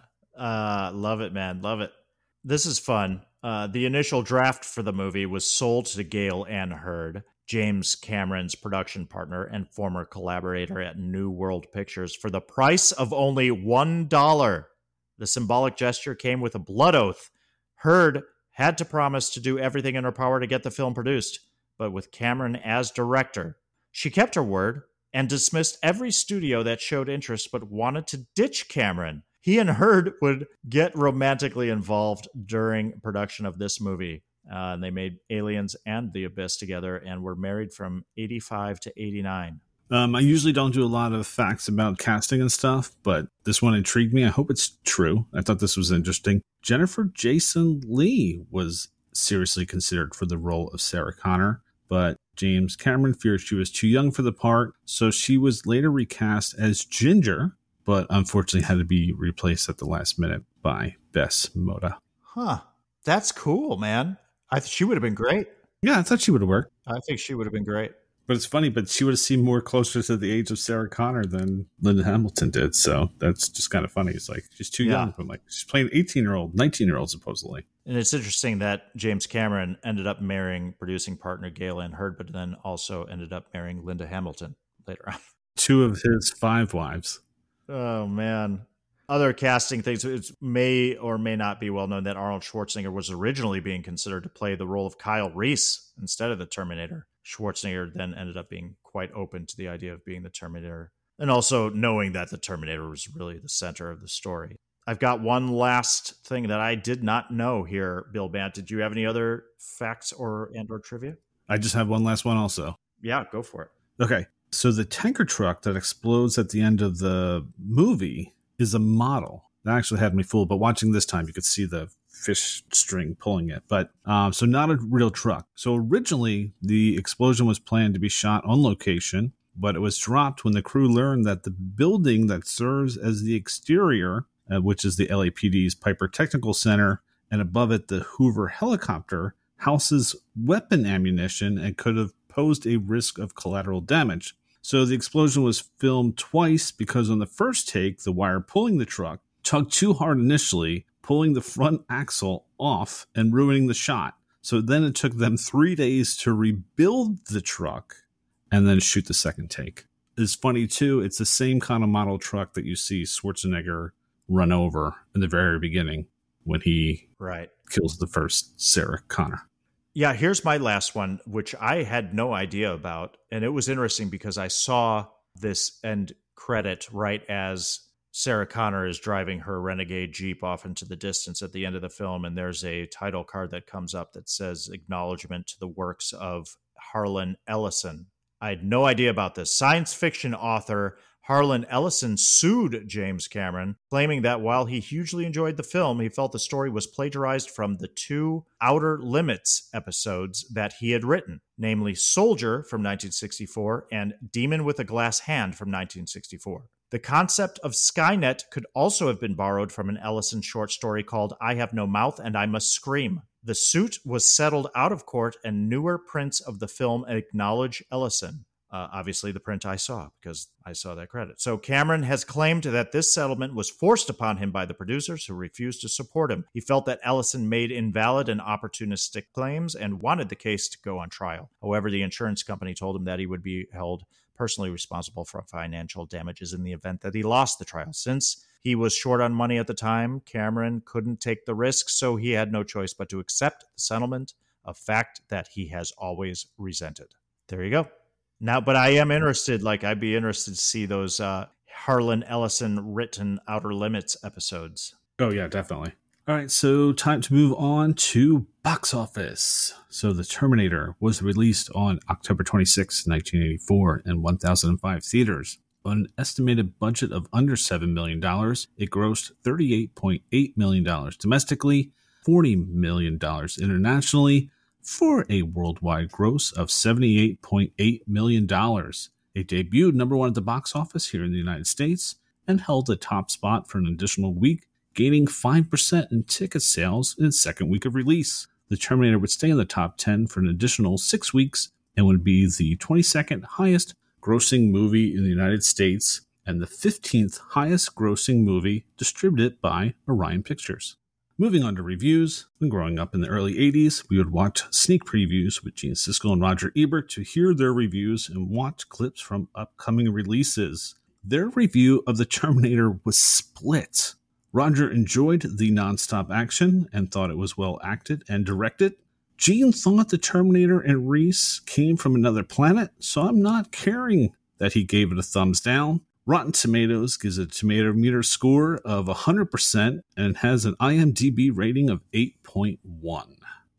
So that takes us to additional thoughts and questions. What are some additional thoughts and questions we have about The Terminator? I have this quick one because I realized the whole time, because I was so into the lore of this and obviously a big fan of T2 Judgment Day as well, they never actually say T800 in this film, in the original film. Reese mentions the Cyberdyne Systems Model 101, and then he points out the flaws of the T600 model, but there's no mention specifically of the T800. And it turns out that the Systems Model 101 and the T800 are one and the same. I found this in a little bit of my research. In the first Terminator film, he, being the Terminator, was mostly called 101, and the model number T800 was introduced in Terminator 2, but they are actually the same, and without one, the other wouldn't be possible. T800 is the endoskeleton, and 101 is the skin, and therefore the physical appearance of the model. Oh, okay. Did not know that. Just learned something new in my own podcast. Cool. So we didn't really talk about the big police headquarters shoot-up scene. Right. But I did find this interesting in the research, is Schwarzenegger and Cameron had an argument over the line, "I'll be back." Absolutely. Where Schwarzenegger didn't think a cyber robot would say a contraction. So he wanted to say, "I will be back." And Cameron was like, "No, you're going to say, I'll be back." And when I was reading this, I'm thinking of the scene in my head. I mean, this might sound blasphemous, but I actually think it would still work and be as iconic if he said it that way. Because what I love about that moment, he comes up to the front desk of the police precinct and it's glassed off, and you have the guy behind there and he's doing work and he's barely paying attention to the Terminator. And he asks him, like, I'm here to see Sarah Connor. Can I see Sarah Connor? And he's like, "No, you can't. She's making a statement." And then Schwarzenegger, the Terminator, kind of takes a step back, looks at the glass to examine, like, okay, how can I get through this? And then just the way he kind of leans in and says the line, it's just the way he delivered it. It's all of it that builds up into the line itself is what makes the line so great. Even if he said something else, to the fact that he was coming back, I think that's just what sells the line. Yeah. I'm not saying change it. It's perfect the way it is. But I think if we had never known that and he just said, "I will be back," today we would all still be doing "I will be back," to be honest. Just my take on it. Just because, just the way the scene plays out, it's almost hilarious the way he just kind of steps back, looks, and then starts leaning in and just says, "I'll be back." So I thought that was interesting. I had never read that before, but I was like, I think it works either way, but he's the director, he's the writer. That's the way he wants it, and that's fine. I have nothing issue with it, but would have worked on that one too. I think that's a great point, Bill Bant. And now that you say that and I kind of hear it or think about it, how it would sound, I have to agree. I think it's really splitting hairs, especially like you said, building up to the moment. And because of Schwarzenegger's particular voice, accent, tone, it would have been a very similar delivery. I mean, you're talking about a split-second difference. And I'm sure Cameron thought I Will Be Back is a little bit more concise and sharp and hard-hitting maybe, or pointed, but I will be back. I mean, it's so close. Mm-hmm. If he would have just said, I will be back, it would have been pretty much just as classic. I mean, that's the whole point, is that, yeah, he just keeps coming back, and Schwarzenegger did, and it turns into one of the most iconic lines that he repeats even outside of the Terminator franchise films, you know. I agree with you, man. I think it's a great point. Great thought. Yeah, like I said, I don't want it changed, so you don't have to send angry emails. You know what? If we didn't know any better, I think we'd be quoting I Will Be Back. And speaking of iconic lines, here's a thought for you. At one point, Kyle Reese says, pain can be controlled. You just disconnect it. And I was like, wait, was this the inspiration for Dalton's pain don't hurt line? Could be. I'm just saying, iconic lines here. Hey, here's a question for you. Where do you think Kyle Reese got the money to pay for the hotel and the groceries? You know what? I was thinking about that on the last rewatch, because he has like a whole ball full of money. Right. And they had hitchhiked, right? I mean, they're getting off they'd gotten a ride from a trucker or something. And they get off and she's like, right, thanks. And then all of a sudden he's got a handful of a wad of cash. And she's like, I don't even want to know where you got that. That's true, because they were hitchhiking because they ran out of gas. I'm like, if you had that money, could use that to buy some gas. Right. And I'm thinking, wait, did he steal that from the guy that just gave him a ride? Yeah, that's a good theory. I like that one. Is that what we're supposed to think? And was that enough money to pay for the room and all the groceries to make nitroglycerin pipe bombs? That's funny. I've got some other thoughts and questions. What else you got? Oh, I found this interesting because I never knew this, that we hear James Cameron's voice throughout this movie. Right. That was his voice on the answering machine that's breaking the date with Sarah Connor. And then we hear him again as the Tiki Room manager. That's his voice there also. Gotcha. Behind the glass, you don't really see him. Yeah, so we never see him either. I didn't know that part. Okay, cool. That's cool. Speaking of deleted scenes, here's a question for you. This is a great deleted scene. After the finale, when Sarah Connor smashes the Terminator in the hydraulic press, there's a scene that was cut out where an employee at the factory finds the microchip from that Terminator chassis, and he's looking at it and he says, this looks like a microchip, but it's encased in different hardware. And another employee is like, what is that? And he's like, I don't know, but we should analyze it tomorrow morning, first thing. And then it cuts to Sarah Connor being carted off on the gurney. She's injured, and the camera pans up and we see the company logo on the factory exterior, and it says Cyberdyne Systems. And it's really kind of a cool reveal. I'm like, oh, that's pretty sweet.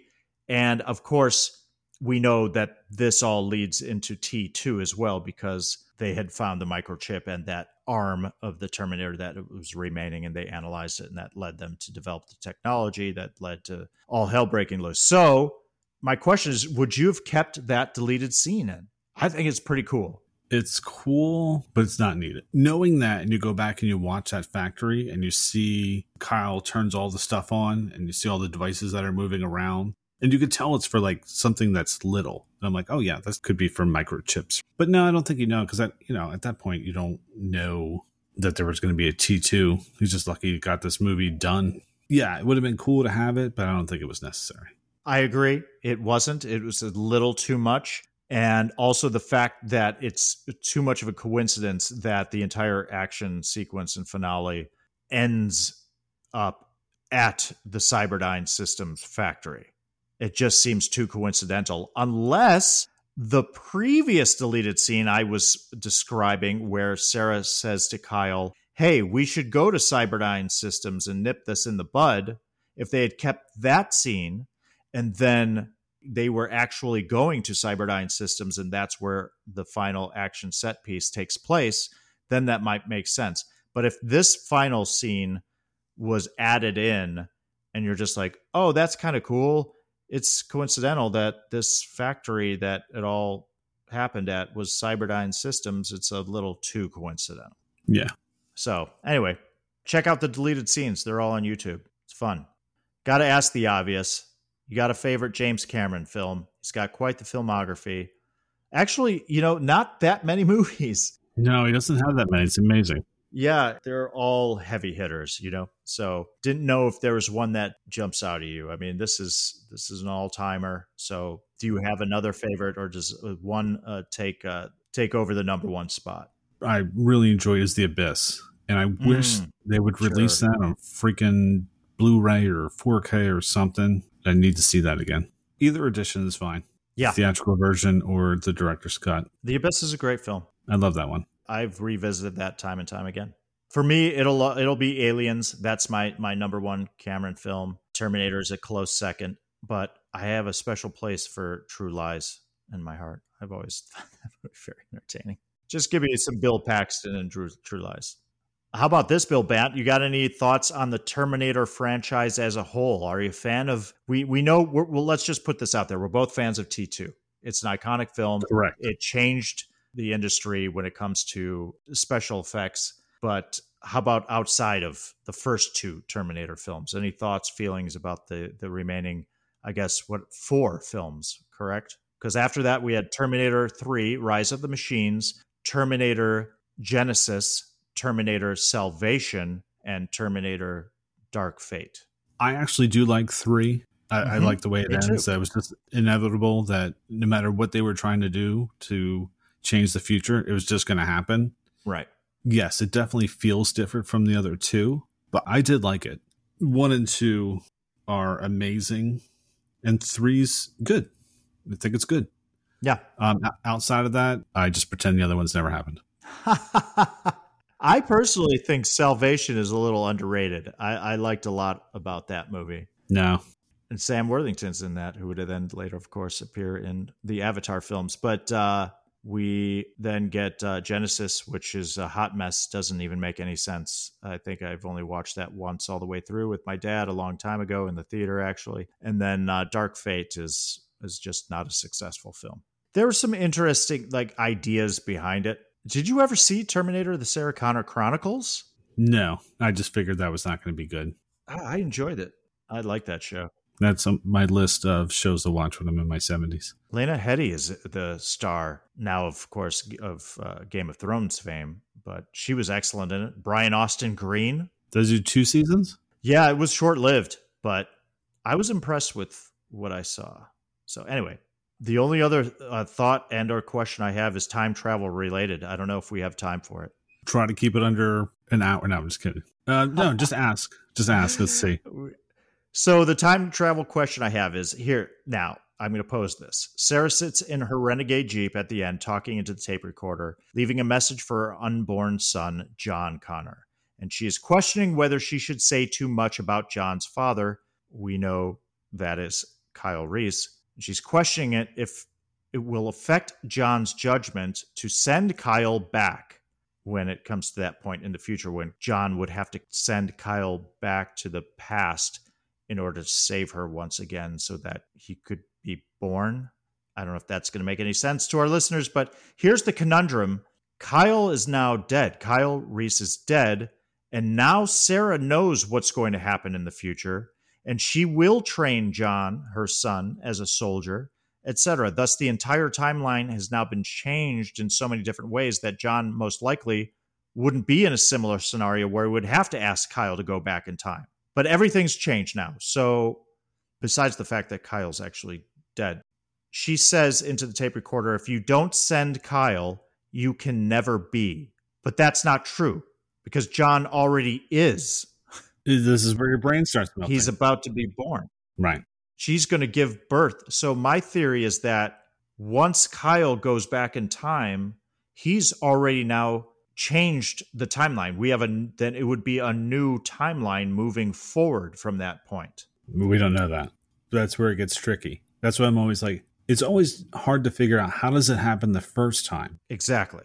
Does it get stuck in a loop? Right. Or does it end up in a circle where it just constantly just does the same thing over and over again? Yeah, that's the question. Because if Kyle, let's say it's the original timeline, John Connor has been born. So Sarah met a man, supposedly, and they then had John Connor. So to me, it's kind of curious as to who was the original father of John Connor. Or was it always Kyle Reese? Like you said, is it just an unending cycle and the future is predetermined and we're all in a never-ending loop? It's always Kyle Reese, which just then, like I said, makes your brain melt even more, because it's like, wait a second, how does someone from the future come back and impregnate someone from the past?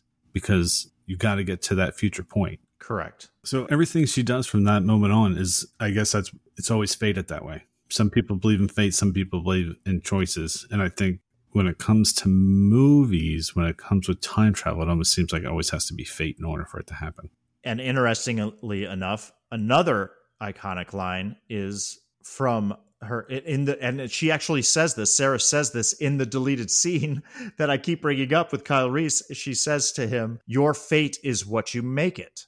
And then in T2, she carves that into the table. It says, I believe, "No fate." Is that what she says? What she carves in there? But anyway, yeah, it's like you said, it'll melt your mind. Yep. Hey, if anybody has any thoughts. Yeah, I was just going to say the same thing. Send us your theories, because the alternate theory would be that there were different timelines, but you don't seem to believe in that. No. I mean, I've always had this theory. Maybe there is a way. Every time you make a different choice, there is a different timeline that you just never have. It's the butterfly effect. Almost in a sense, yeah. But if you think about it, billions of people making billions of decisions, and how many timelines are there in this world? Mm-hmm. It's just too much, and it's just mind-blowing. So let's just keep it simple. Sun goes up, sun goes down. Right. But it is always fascinating. Yeah. It's fun to think about to a certain point. Yes. Let's move on to our ratings. So on a scale of 1 to 5 phased plasma rifles, what do you give the Terminator? I love it. I'm giving this 4 solid phased plasma rifles. This is the beginning. The beginning. This is just a fantastic science fiction story that intrigues and scares and thrills. It's a wonderful concept. It's just got all kinds of wonderful ideas, no matter how mind-melting they may be. And it's mostly just wonderful execution. It's innovative, inspirational. It has Schwarzenegger in an iconic movie star role with the iconic movie star line. It has Stan Winston's iconic Terminator endoskeletal design. It's got the iconic Brad Fiedel heart-thumping score, and it puts Cameron on the map and allows him to go on to make some of the biggest and best cinematic creations of our generation and beyond. And The Terminator is still one of my favorite science fiction movies of all time. Definitely still in the top 10 science fiction movies for me of all time. That's it for me, Bill Bant. It's an all-timer, classic, game changer. How about you, Bill Bant? What's your rating? This is 5 stars from me. Oh, awesome. It's an iconic movie. Schwarzenegger and Cameron created an iconic character. I love low-budget films that knock it out of the park. That just adds to it. I just love watching this. I mean, you put this on, I feel like this movie ends in like 5 minutes. It just goes by so quickly. I'm always picking up something new when I watch it. It's a complicated story, but it comes across as a simple story. And that's just what makes it work for me. It's one of the best movies in the 80s. I love it. 5 for me. This is a must 80s watch. Hell yeah. So I think that about wraps it up for this week's episode. As always, thank you so much for listening, and your feedback and your movie suggestions. Please take the time to follow us on your preferred streaming platform. Give us a review and rate us. If you want to learn more about our show, you can visit us at all80smoviespodcast.com. For our next episode, we will be beginning our Summer at the Cinema series, and we kick things off with The Great Outdoors, starring John Candy, Dan Aykroyd, and Annette Bedding. We hope you can join us. Have an excellent week, everyone. Thank you, Sarah, for your courage through the dark years. I can't help you with what you must soon face. Except to say that the future is not set. You must be stronger than you imagine you can be. You must survive, or I will never exist. 100 episodes, Bill Bant. We did it. Woohoo! Thanks for staying up with us. Good night, world.